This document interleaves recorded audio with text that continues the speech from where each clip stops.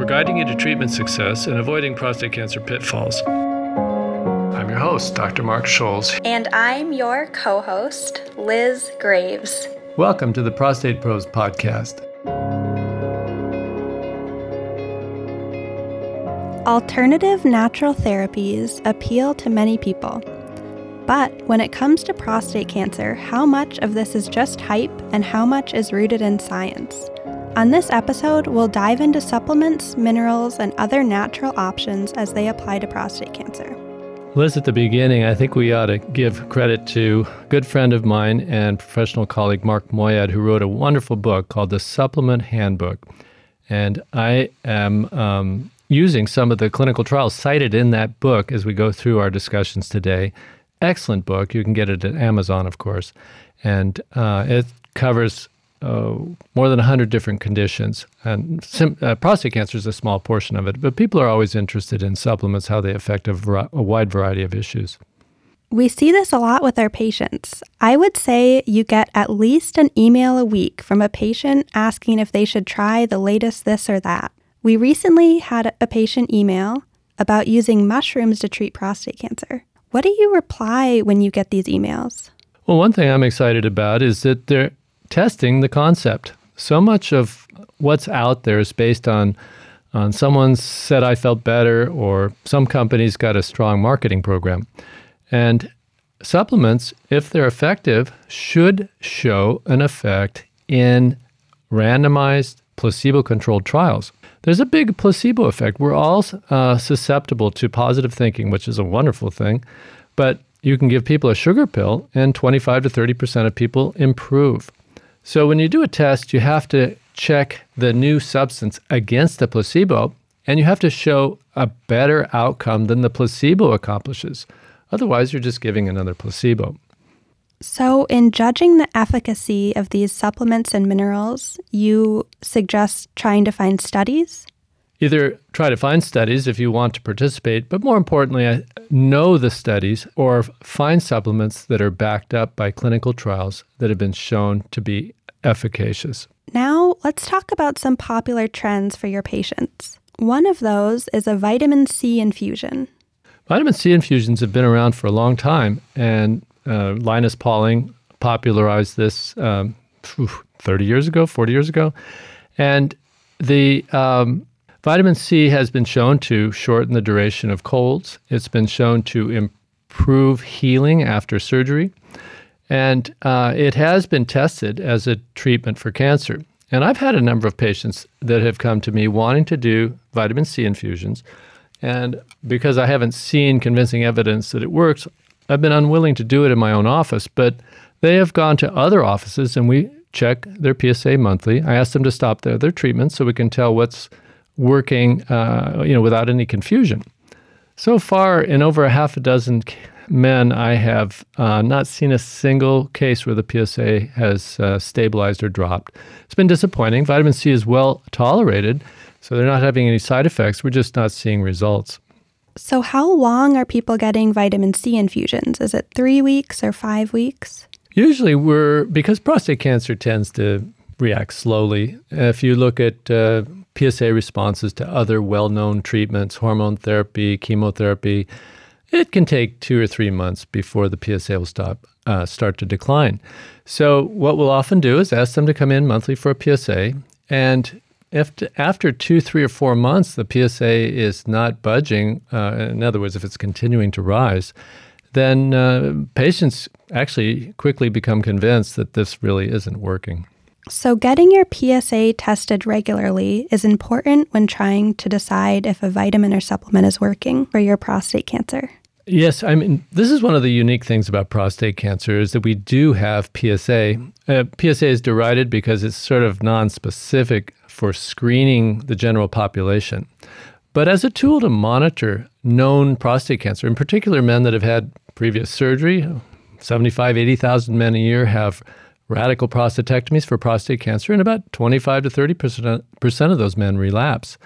And their relapse is signaled by a rising PSA, and we measure the doubling time. How quickly is it rising? That gives us an indication of how serious it is. So it's a great place to do clinical research to find out what is effective in controlling the cancer progression. Other natural products that are associated with prostate cancer are soy, selenium, vitamin E, broccoli, blueberries, green tea, and pomegranate. And I know there was a lot of controversy around pomegranate. Can we talk about if that works for prostate cancer? I think pomegranate's a great illustration because all the early trials, which were not placebo-controlled, showed a benefit. 25, 30, 40% of men whose PSA levels were rising after surgery seemed to stabilize for at least a period of time. Later, someone did a randomized placebo-controlled trial, and that trial showed that pomegranate worked just as well as the placebo did. So this is why without good quality trials, it's easy to come across small human trials showing that something slows or stabilizes PSA. But if it's not compared with a placebo, you get the false impression that it's efficacious. Sometimes things even turn out to be worse. Not that many things are studied in controlled clinical trials because it's expensive to do. But both selenium and vitamin E have been studied in multi-million-dollar studies because of early indications that they had anti-cancer efficacy. But it turned out that the patients on those products either had unexpected side effects or did worse with the vitamin E and selenium as compared to a placebo. I think something everyone's susceptible to, and you and I have talked about this, is getting excited about these. You think vitamin E is going to work, and it's like, great, I don't have to do chemo. I just got to take this vitamin. Like, that's so wonderful. But the thing is there's no magic bullets. Yeah, and I think there is a whole industry that feeds off the woeful state of cancer patients and big marketing budgets and selling supplements. So it's not that some supplements don't have a role. It's that the industry behind it is profit-driven, and patients who have cancer are very vulnerable. Is it true, Dr. Scholes, that if you take a lot of these supplements, it can actually increase your risk of prostate cancer? Yeah, clinical trials have been done that convincingly show that people that take various minerals like zinc, iron, copper can accelerate prostate cancer in people with known prostate cancer, multivitamins as well. It kind of makes sense if you think about it because the prostate cancer cells are very similar to their human cells, and they're derived from our human body. And the very things that help us to grow big and strong, minerals and vitamins, animal protein, all these things can also fortify the cancer and enable it to grow. Unexpectedly, because the prostate cancer cells can grow just like our human cells can grow, they need minerals and vitamins to grow more quickly. Depriving the cancer cells of these substances retards cancer growth. Giving extra amounts can accelerate the growth of the cancer. People oftentimes are taking these supplements because they think it will strengthen their immune system. And strengthening the immune system, of course, is a very important and good thing. But oftentimes the cancer cells are flying under the radar of the immune system, and it's not a weak immune system, it's a blind immune system. So there are some new pharmaceuticals coming out in the future that are going to awaken the immune system to attack cancer cells. But in the meantime, these multivitamins and minerals are probably doing more harm than good. A couple of these are zinc, iron, and copper. But my question is, zinc is something we take for a common cold. Should prostate cancer patients avoid that entirely, or is it okay in small doses? Excellent question, as we're facing the issues, of course, with the COVID virus, which is similar to a common cold. So zinc can shorten the duration of the cold virus. Once the cold virus gets into our bodies, say in the throat area, it multiplies and then it spreads to other areas of the body, like the sinuses, the nose, the lungs. And what zinc does is it stops it from spreading further. Taking zinc on a daily basis is not going to help prevent a cold, but once people develop cold symptoms, they should take zinc lozenges and bathe their mucosal membranes with zinc until the cold symptoms go away. And there's certainly no harm in that for prostate cancer patients. So we've mentioned a lot of things that don't necessarily work, but there are things that work. And again, Dr. Scholes and I both referenced the supplement handbook by Dr. Mark Moyad, and the subtitle is A Trusted Expert's Guide to What Works and What's Worthless for More Than 100 Conditions. So this book was really, really helpful, and I'm sure if you get it, it'll help you too. One thing Dr. Moyad mentioned in the prostate cancer section were statin drugs and metformin. Yeah, these medicines, someday I hope we have a pill for exercise, but statins and metformin, think of them as pills for diet. No one likes to exercise and no one likes to diet. But statin drugs and metformin mimic the effects of the diet on the human metabolism. Statin drugs by lowering cholesterol levels, metformin by lowering insulin levels. Both of these medicines are relatively safe. Of course, they need to be supervised, and your blood tests need to be followed to make sure there's no side effects. But as everyone knows, they're used very commonly for heart disease and diabetes, so there's broad familiarity with these substances. The studies that have shown that statin drugs and metformin are useful for prostate cancer patients have been done in men with high-risk prostate cancer, Gleason 9 or 10 or 8, and undergoing radiation. And studies that were performed comparing outcomes for men that have radiation for high-risk prostate cancer and those that are taking statin drugs and or metformin show improved survival in the men that are taking those pills compared to the ones that don't. So it seems like a good trade-off. They're relatively inexpensive, easily accessible, generally well-tolerated, and the preliminary data, these are not randomized prospective trial, but the preliminary data does look quite intriguing. Another thing Dr. Moyad mentions is red yeast rice. This needs a couple more trials, but it does work like a statin. Yeah, it does. One of the problems with supplements in general is that a cancer doctor such as myself is really not looking for halfway measures. We want to find the most potent and efficacious agents.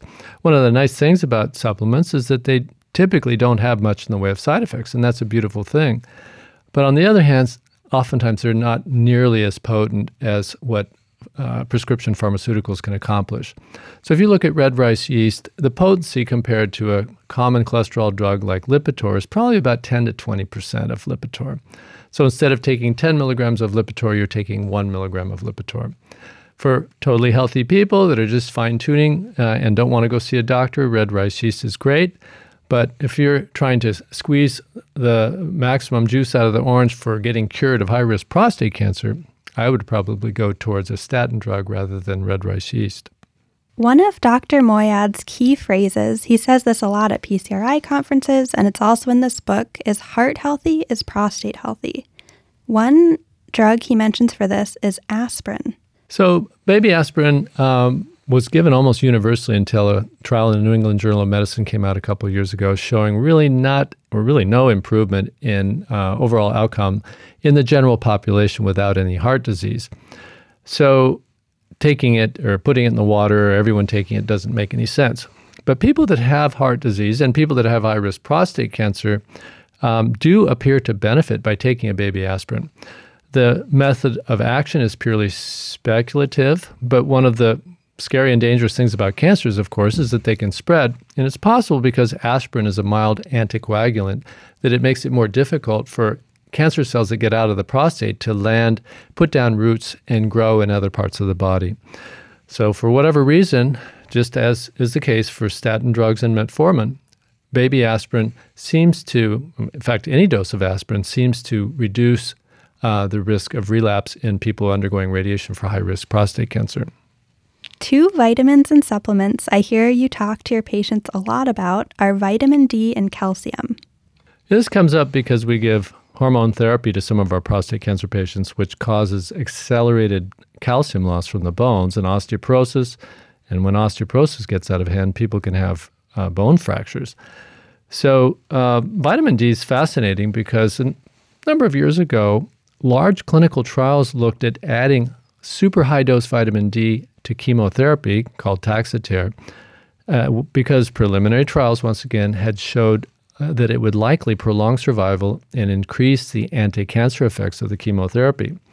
Unfortunately, that trial didn't pan out, and it might have been due to poor trial design, not through the fact that vitamin D failed.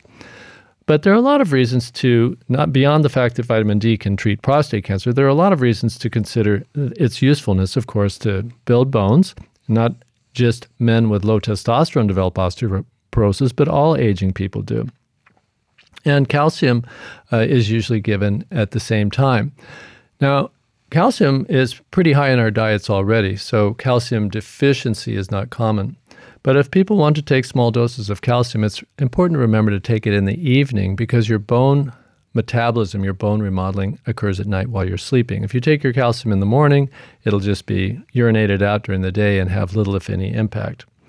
Studies have shown that super high doses of calcium can be deleterious for prostate cancer patients. So taking grams and grams of calcium every day in men that have advanced prostate cancer actually accelerated mortality.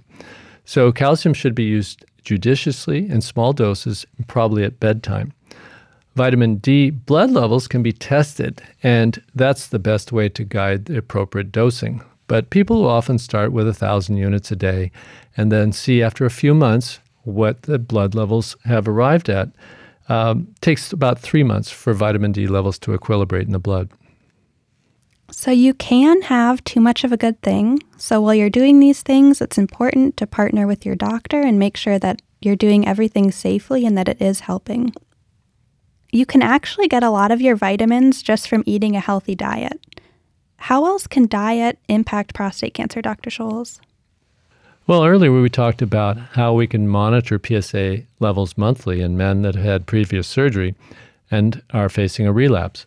And the same measuring methodology can be used for people who change their diet. And I've had a number of patients come to me through the years, not at my recommendation, but who wanted to go on a diet and see how powerful that would be for inhibiting cancer progression. And typically they would pick very stringent vegetarian diets, macrobiotic diets, lose weight as a result, although that wasn't the goal. And lo and behold, PSA levels that were previously rising steadily would stabilize and stop rising for as long as they were carefully following their diets. It didn't make the cancer go away, but it certainly slowed down its growth. Let's say you have a patient who's on a vegan diet, has a healthy weight, is taking the right amount of the correct supplements. Will they not get prostate cancer? Or if they have prostate cancer, will it prevent it from being aggressive?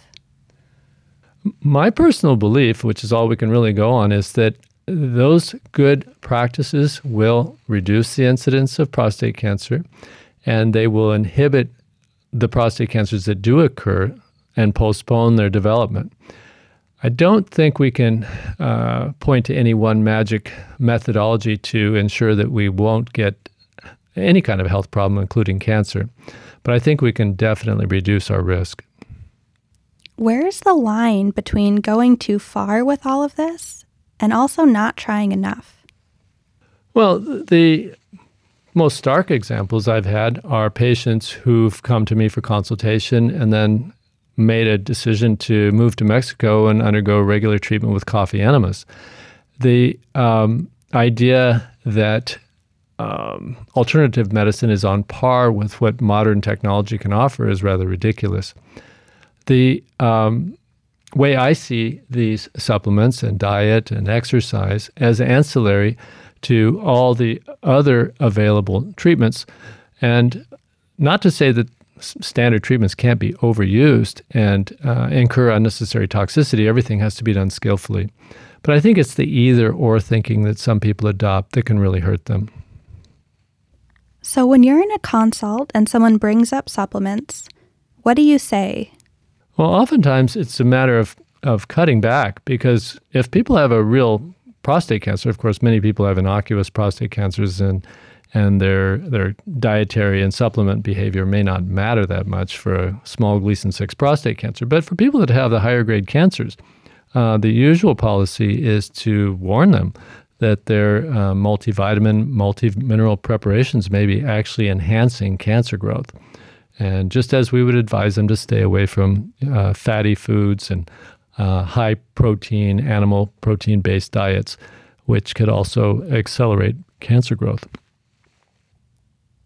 As you can imagine, this is a huge topic. For instance, Dr. Moyad's book is about 500 pages, and only about a page and a half of that is about prostate cancer. What we focus on is individualized care, treating the whole patient. We've been focusing on just prostate cancer today, but there are supplements for fatigue, for nausea, for men's health. The list goes on and on. So one thing we've learned today is that some supplements, excess minerals, can be deleterious. Another thing we've learned is that you need to have clinical trials to back up what you're recommending. The third thing is that supplements tend to be milder than normal medicines and have fewer side effects, but may not have the same horsepower. And a good illustration of this is a problem that occurred more than 10 years ago with a supplement called PC-Spez, which was some sort of an herbal derivative that had estrogenic activity, a combination of Chinese herbs. Lo and behold, this supplement could really cause PSA declines and maintain them. What was also seen is that testosterone levels dropped, breast enlargement occurred, and some men developed blood clots. I think this illustrates that things that are really going to move the needle in treating cancer are going to also have a potential for side effects. The day when we have something that will kill all cancer without any side effects will be truly miraculous. As of now, that day hasn't arrived. This was a really great topic, and I learned so much in researching this. Next time, we're going to talk about testosterone, a little bit about testosterone replacement, and maybe about using testosterone in patients' partners. Thank you for listening. Remember to subscribe, rate, and review on Apple Podcasts, and visit our website at podcast.prostateoncology.com.